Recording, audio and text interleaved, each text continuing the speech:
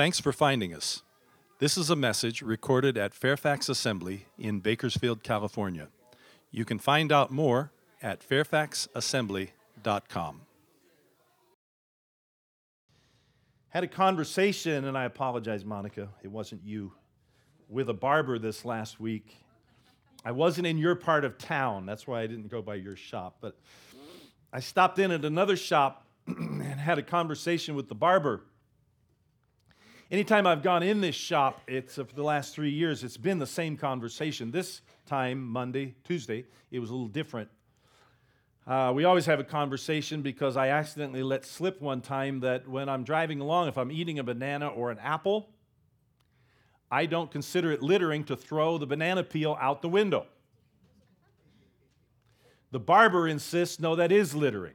And so every time I go in this shop, they hit me with the same thing. There's the litter bug. I'm not a litter bug. It's biodegradable. Animals will eat it. It's not litter. Anyway, you try having that from 3 different chairs and the customers. And so if you've got an opinion on that, by the way, don't challenge me because I'm really sharp on this. I've fended off a lot of people with this. Anyway, the conversation wasn't about my litter bug habits. But the barber, I forgot what we were talking about. The barber said something like, I think when this life is over, this is it. When you're gone, you're gone. What do you think? Well, that's not what I think, obviously.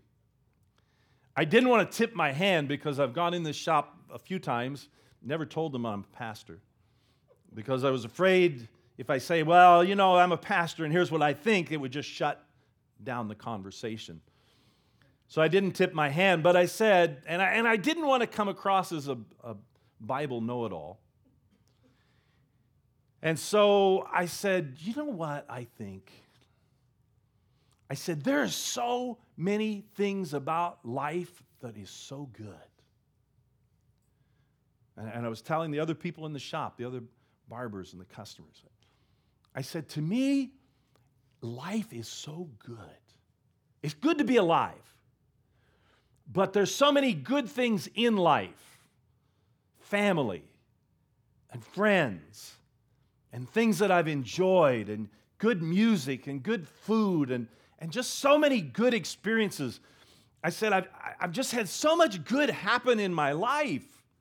And I said, and I've got the feeling that we've all got the capacity to enjoy even more joy and happiness than we've ever experienced. We have a sense inside that, wow, this has been great, but there's even more that I could enjoy. I said, I am so convinced that life is good that I just can't believe that something this good, life, ends, lights out, that's it, and it turns out to be a big nothing. That's what I think. Now, I'm probably informed by that because this particular time of my life is very good. This is a good time for me. My girls are grown. They haven't given us too much grief. Cost us a lot of money, but not much grief. But they're fun and they're funny, and now grandkids and good friends and good church and just so many good things. It's a good time for me. Jesus experienced many good things too when he was on this earth. A lot of good. He experienced much happiness. You can read about the times he was happy. And he loved being with people. He especially loved being with children. It was the joy of his life. He would put them on his lap and hug them close. He liked being with sinners because to him, sinners were more interesting than perfect people wrapped up in their religion. And you read stories about him. He ate and laughed and joked, and he made fun of his disciples. He gave them nicknames, and that was part of his sense of humor. He enjoyed life. But he had his low points too. And the lowest of the low points was probably in the garden the night he was arrested. Before he was arrested, he would be in that garden where he would be so distressed as he's praying. He's trying to get strength. And so he goes there to pray, and he takes along his followers, his apprentices, his disciples, because he wants them to be included in this experience too. He wants them to see what this kind of prayer is like too. And so he brings them along, 11 of them now. And at this lowest point, he's there in the garden, and he's praying, but he's agonizing, really.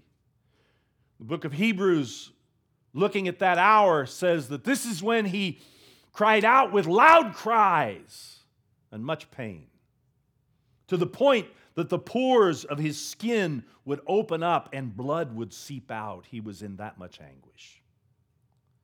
It was the worst of the bad times for him, the worst. And that's where we find another one of those questions that Jesus asked and we should answer. You may want to turn to the story. It's Mark 14. You'll find it in Mark 14, beginning about verse 32, if you're looking it up. Now, I've got to tell you in advance, before we launch into this, that there are some personal and very unflattering details about Simon Peter in this story.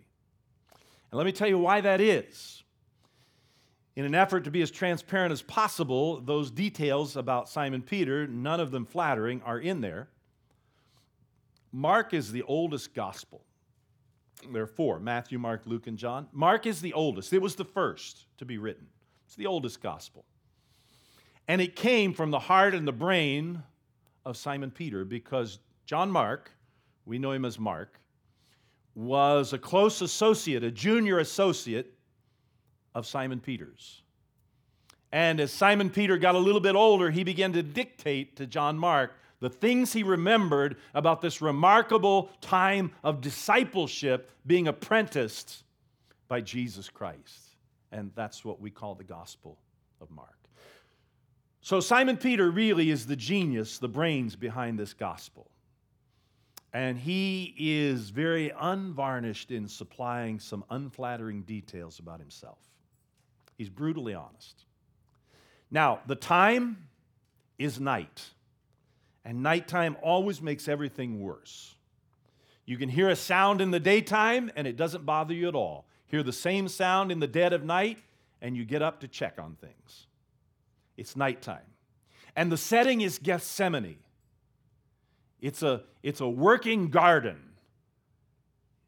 It's an orchard of olive trees. In fact, the name Gethsemane means olive press. And in this place, Gethsemane, Jesus will be almost pressed to death.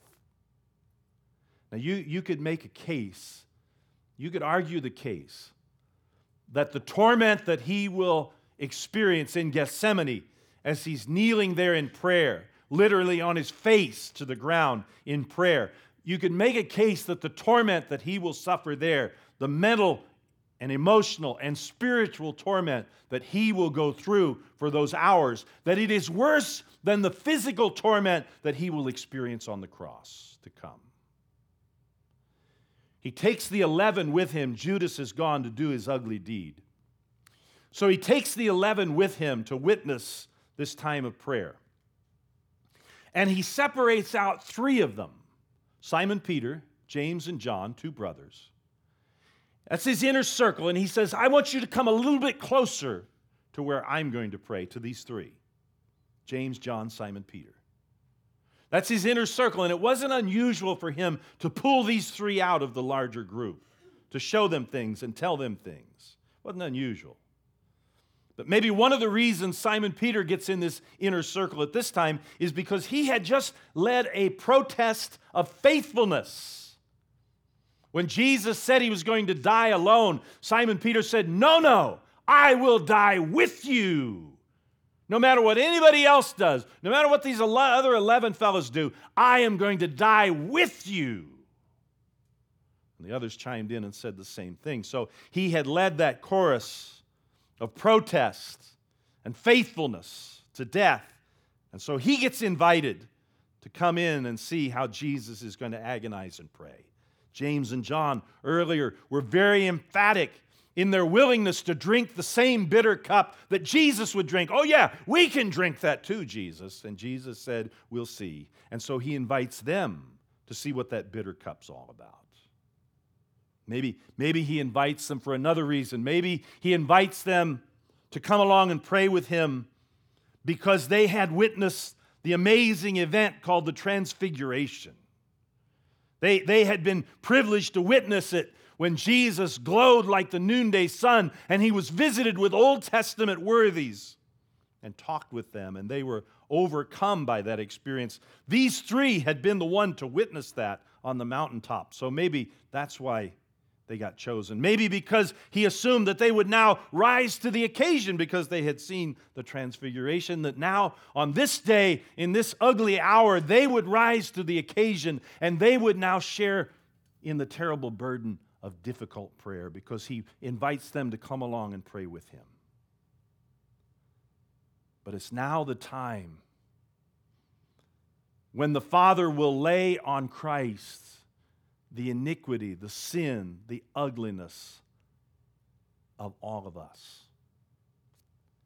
It's that moment that Isaiah had seen coming, and he will now become the sin offering so we can go free. And Christ will have the iniquity of us all laid on him so we can be free. And Jesus needs those three to be there. Because the Bible says in the King James, verse 33, that at this point, even before he falls to the ground to pray, that already he is sore amazed. That means he's distressed and he's disturbed in his spirit. He is troubled. And what's happening is there is a shuddering horror that is shooting through him and gripping him. And he is, at this point, as he walks into that prayer garden, he is completely dismayed. He is completely demoralized. He is deeply depressed, and everything is very heavy for him. And so it says that he's feeling the weight of all sin of all time, and it's falling on his pure soul. He's never experienced sin before. How nasty it is, how disgusting it is, how corrosive it is, how hurtful it is, how destructive it is. He's beginning to sense that now. And in the 35th verse, it says he fell to the ground. Now, he doesn't go to the ground as a usual prayer posture. You can stand, you can raise your hands, you can kneel, you can lay on the ground and pray. And Jesus was familiar with all of those prayer postures. But it's not the usual prayer posture here. But what we're seeing is the effect of an overbearing anguish in his soul that drives him to the ground. He collapses on the ground. And there he begins his prayer by saying, Father, if it is possible, let this cup of bitterness pass from me. And when he says, if it is possible, that tells you that he is so stunned in his humanity. He is God, but he is man. He's fully human.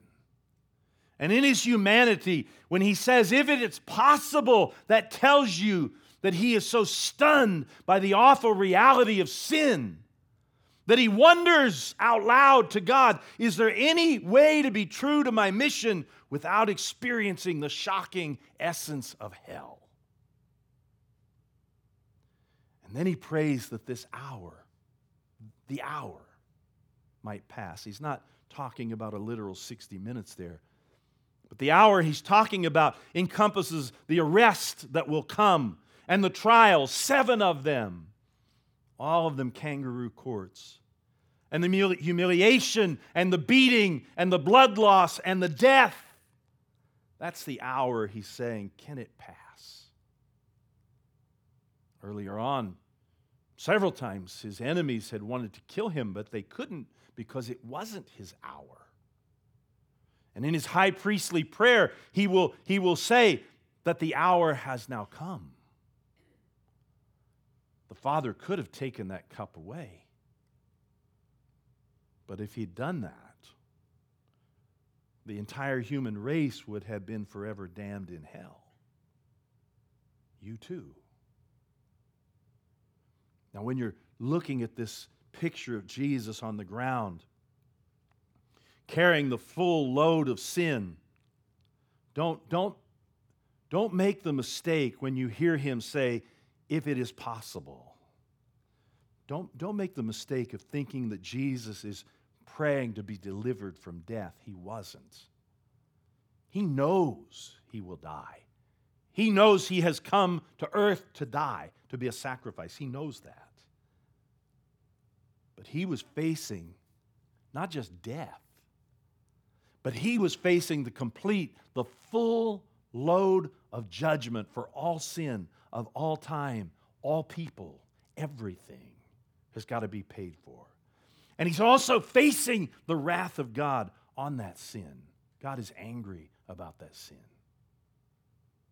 And in doing that, in becoming sin for us, he will be separated for the first time ever from the love of the Father. That's what he can't bear. But he ends up saying, but Father, not what I will, but your will be done. Total submission to the plan. Now, on a hill, in that same series of hills, where one of them will be the hill that he dies on, the cross. In that same series of hills, and maybe some people think that very hill, centuries before, Father Abraham had laid his son, had bound his son, Isaac, his son of promise, his only son of promise. In obedience to the voice of God, he had bound his son. The rabbis call this incident the Akedah, the binding of Isaac, because when he bound his son with that rope, the die was cast and the lever was thrown, and there was no turning back. He was going to murder his son as a sacrifice in obedience to God. And maybe on that very same cross hill, centuries before, Abraham had prepared to sacrifice Isaac as he laid there on that makeshift altar tied up. Father Abraham had lifted the dagger up, and he aimed it at his son's heart. He was going to take his son's life. And as he begins the fatal descent, an angel will grab his arm and stop him. And the son will be spared. But on this day, there is nobody to stop the arm of the Father, and the Son will die.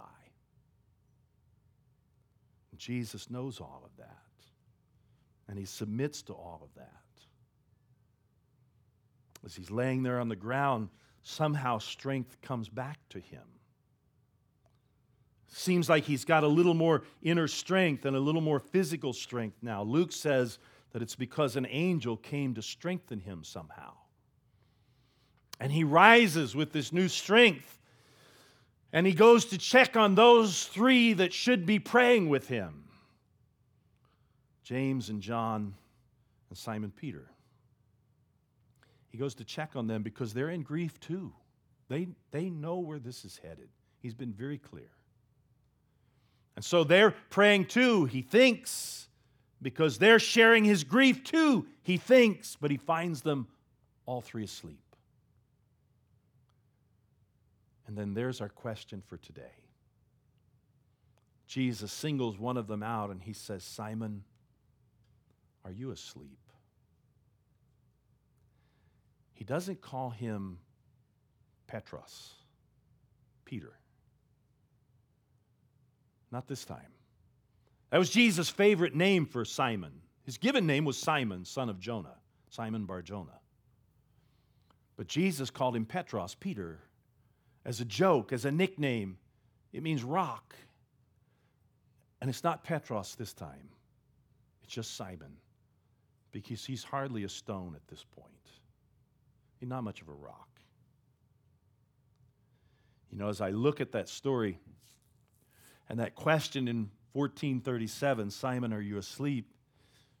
It makes me realize that all around us today, there are a lot of people that are lulling themselves to sleep. And by sleep, I mean unconcern, apathy for the things of God. Don't care about the things of God. Not interested, really. There are even people that would say, I am a professing Christian, who are asleep. They're unconcerned. They're apathetic about the things of God. Now, the unconcerned, the sleep that takes people today usually shows up by being more concerned about other things than the things of God. That's how it usually shows up today. I'm more concerned about other stuff than I am about the things of God. That's how unconcerned sleep shows up today. I think there are very few people that consciously dismiss God. I don't know of too many people that have said, no, I don't want anything to do with God. I don't know too many like that. And there are very few that consciously dismiss God, but other things are allowed to move into first place. That's how it happens. Work, money, taking care of my health, free time, all good things, but they're allowed to become first place when Christ should be first place. Sports, taking care of my place, home repairs, television. All of those are things that in their place are fine. But it is a high crime and more than a misdemeanor for any disciple, any apprentice, any follower of Jesus, since he has already made it very clear, seek first the kingdom of God. Only one thing can be first. It will either be my money or my work or my fun time or Jesus. Only one thing can be first, and he says, seek first the kingdom of God, that place where the king is most interested and in charge, the kingdom. So we're talking unconcerned when we say sleeping. Now here's the deal with sleeping. Simon, are you asleep? Here's the deal with sleeping. When I'm sleeping, I can't hear Jesus. They couldn't hear him. They were asleep. They were in another world. They were in dreamland. They couldn't hear him. They couldn't hear him praying. And the reason he had brought them to that place and put them so close to where he was praying so they would hear him praying. Where else are they going to learn how to pray? That's how you learn how to pray, by the way, is pray with somebody who knows how to pray. That's how you learn how to pray. Where are they going to learn this kind of prayer? Nowhere else. He's wanting to give them a graduate level course in prayer, but they skip it and they sleep instead. They had asked him before, they were interested, Lord, teach us to pray. And he's doing that here. You know, since the days of Father Abraham, at least, and probably before, God has been speaking. He's been talking. He's got something to say. The thing that makes Abraham a remarkable character is not his sterling personality, because he was a bonehead sometimes. But the thing that makes him remarkable, and we call him the father of the faithful, is because when God talked, he talked back. So God has been speaking at least since the days of Abraham. The book of Hebrews says that in our day, he has spoken through his Son. He's interested in conversation with us, dialogue. Jesus has something to say to you, just to you. But if we're sleeping, we will miss it. So when I'm sleeping, I can't hear Jesus. When I'm sleeping, I'm not watching. The mob will end up ending this prayer meeting. They will come with their sharp sticks and their weapons. They will come with their torches and their chains and their ropes. They will come with all of their anger and their rage. And they will arrest Jesus. And that's how this meeting will end, with the mob. And Jesus has specifically said to the three, I want you to pray with me and watch with me. Keep a sharp eye out. I want a heads up when they get here. He didn't get what he wanted. They were on him suddenly. He would have preferred that it would have happened differently. That's why he said, watch with me. But they didn't. And he didn't get what he needed because the disciples were sleeping, you see. If I'm sleeping, I'm not watching. See, he's not only has things to say to you, and if you're sleeping, you can't hear them, but he has things to show you, and if you're sleeping, you can't see them, you see. He needs you to do some things that you cannot do if you're asleep. He will say in another place, pray the Lord of the harvest that He will send laborers into His harvest. Why? Because the harvest is great, but the laborers are few. And what He's saying is that God is limited by our level of cooperation. And if I'm asleep, I'm not cooperating. I'm not watching. And He needs us to watch. He's got things He needs us to do. But if you sleep, you will miss it. You'll miss it. There's another thing. When I'm sleeping, sleeping is unconcerned. When I'm sleeping, I'm not praying. That was the great work of that hour. He brought them to that place of the olive press where He would be pressed because He wanted them to share in His burden of prayer. But they went to sleep. And when I'm asleep, I'm not praying. And that was the work of the hour. When I put work first, when I put fun first, when I put anything first ahead of Him, then I'm not in touch with Him at that point. And this, by the way, is how you end up going several days and wake up suddenly and realize I have not talked to the Lord in 3 days because other things got put first. When other things are first, when I'm sleeping, I'm not praying. As we wrap this up, I want you to turn to something the great Apostle Paul had to say in the book of Romans. 13th chapter is where you want to go. And it talks, strangely enough, about our topic, sleep. Simon, why are you asleep? And he addresses the issue here, Romans 13:11. He talks about some things we need to wake up to. Here's the way he says it. Do this, knowing the time, that it is already the hour for you to awaken from sleep. It is already the hour for you to awaken from sleep. In other words, you've overslept. For now salvation is nearer to us than when we believed, when we first believed. Now there's some things we need to wake up to. According to the apostle, one of the things we need to wake up to is the clock. The clock. Because he says, knowing the time. Do we know the time? The word that's used for time there, it means a particular time. Know your particular time. There's another version that says, knowing the strategic season. We live in a strategic season.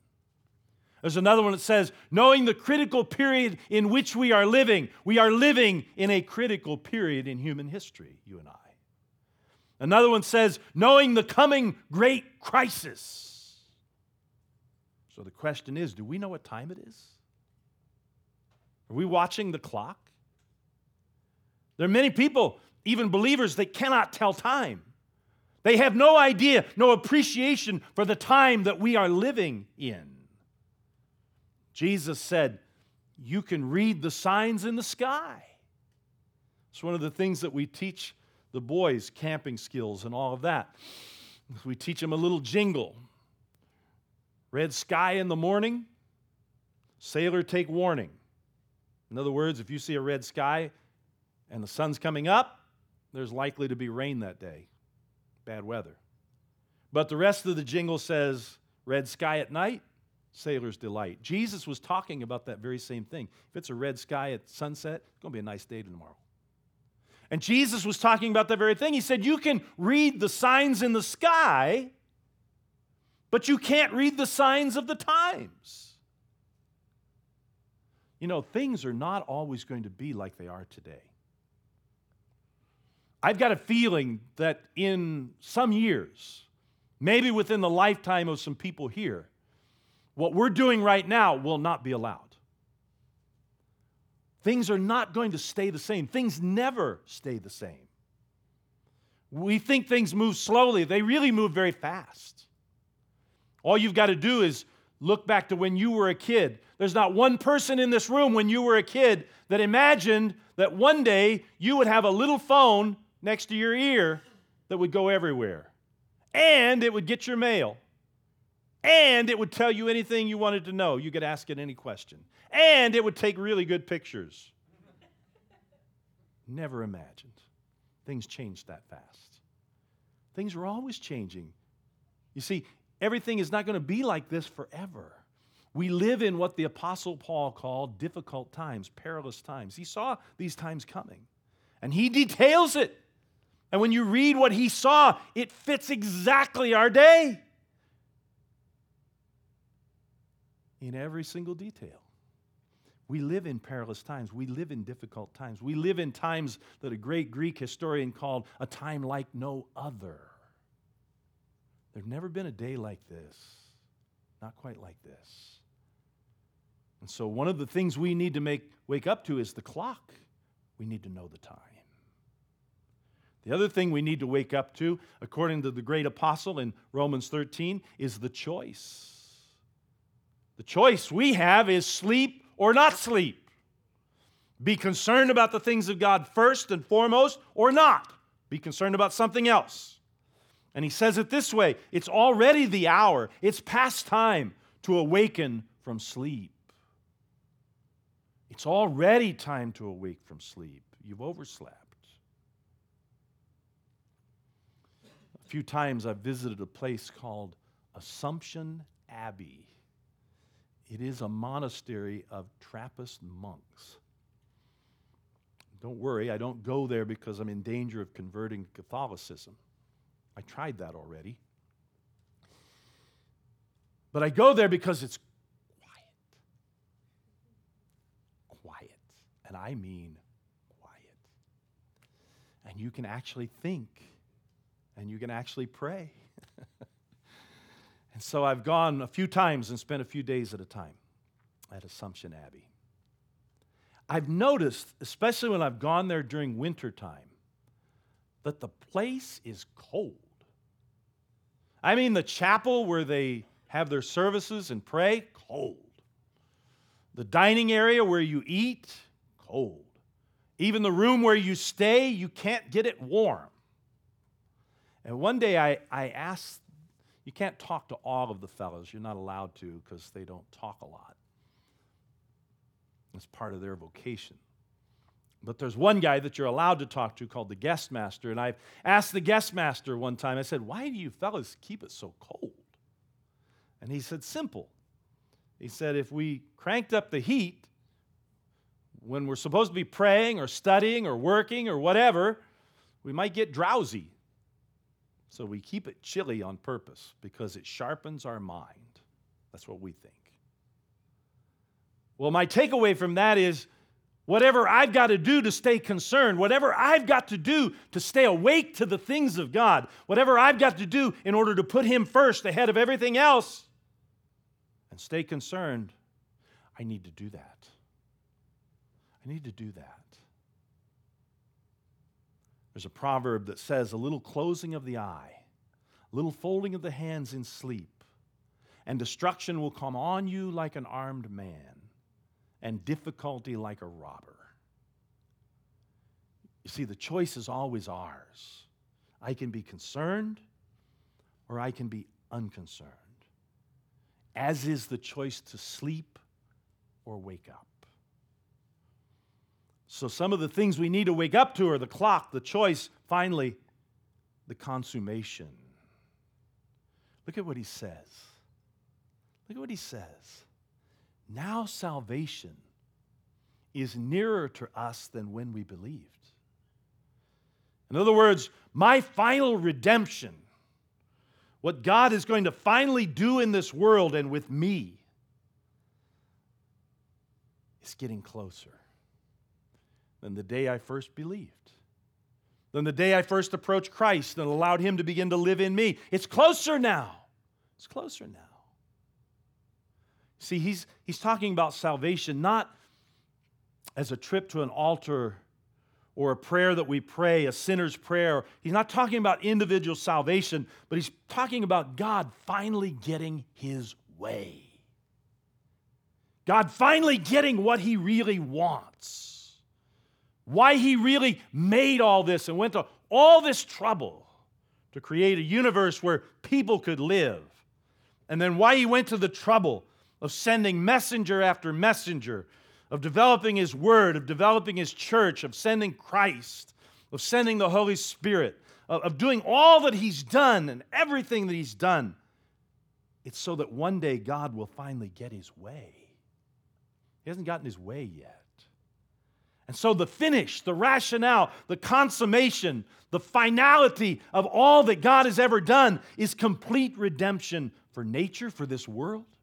He's going to completely remake the world. It's going to be just the way he always wanted it. Not polluted, not torn up, not scarred, not used up. But it's going to be perfect in every way, and people will be perfect in every way. Fully redeemed, fully bought back, fully restored, just the way he always wanted, completely restored. What he's always wanted is going to happen someday. One day it's going to happen. Now is our salvation nearer than when we first believed. And all of that began sometime in eternity past. We don't know how long ago. Long before the first Adam was created. Within himself, God, Father, Son, and Spirit in this perfect relationship that we call Trinity. They had everything perfect, perfect love, perfect harmony, perfect everything. And decided that the only way he could make it better was to share it. But to share it, there had to be an intelligent being. And to be an intelligent being, there had to be a world that could only work a certain way for them to live there and share in his love. That was his plan. But we got away, you see. In our own willingness to do things our own way and really, in effect, be our own God, we got in the way of his plan and we messed it up badly. And so Christ comes to set it all right, to pull back the curtain and say, look, here's what we always intended. And we want you to be in what we've got. That's what Jesus came for, to invite us into what God has in himself. And so that means that everything that has ever taken place, every creation, everything, your life, everything is an explosion of his love. Now, some of it has gotten blocked and ruined by the way we've behaved. But one day, he gets his way. He gets his way. Think about this. Every good thing, go back to my barber. Every good thing, every joy you've ever experienced, every honest pleasure, every time you've had that sensation that God is so close that your breath catches, every sky that you've ever looked at far away from the city where the sky is just splattered with a million stars. And they're so brilliant that you just go, oh. Every thrill that you've ever had, every feeling of accomplishment, every smile that has ever melted your heart, every kind word that makes you cry. All of those things are just little indicators of what we've got to look forward to. That's what we've got to look forward to, only better. I have a pastor friend. He was putting the finishing touches on his Sunday morning message. His little daughter was small then. And his little daughter came in and she said, "Daddy, can we play?" And he said, "I'm really sorry, sweetheart, but I'm right in the middle of finishing my sermon. And in about an hour or so, I can play." That's what he told her. She said, "Okay." She said, "When you're finished, I will give you a great big hug." And she started for the door. But when she got to the door, she did a U-turn. And she came back and she gave her dad a bone-breaking hug. And he teased her. And he said, "You said you were going to give me a hug after I finished." And she said, I just wanted you to know what you've got to look forward to. All those little joys that we've ever known. That's just an indicator of what we've got to look forward to. Let's wake up to what time it is, to the choice we have to make, sleep, not sleep, but to that wonderful day when he gets his way and the joys that we have experienced up to this point will pale compared to what he's got in store for us. You've been listening to a slightly inspired message from Fairfax Assembly, a different kind of church in Bakersfield, California. Find out more at www.fairfaxassembly.com.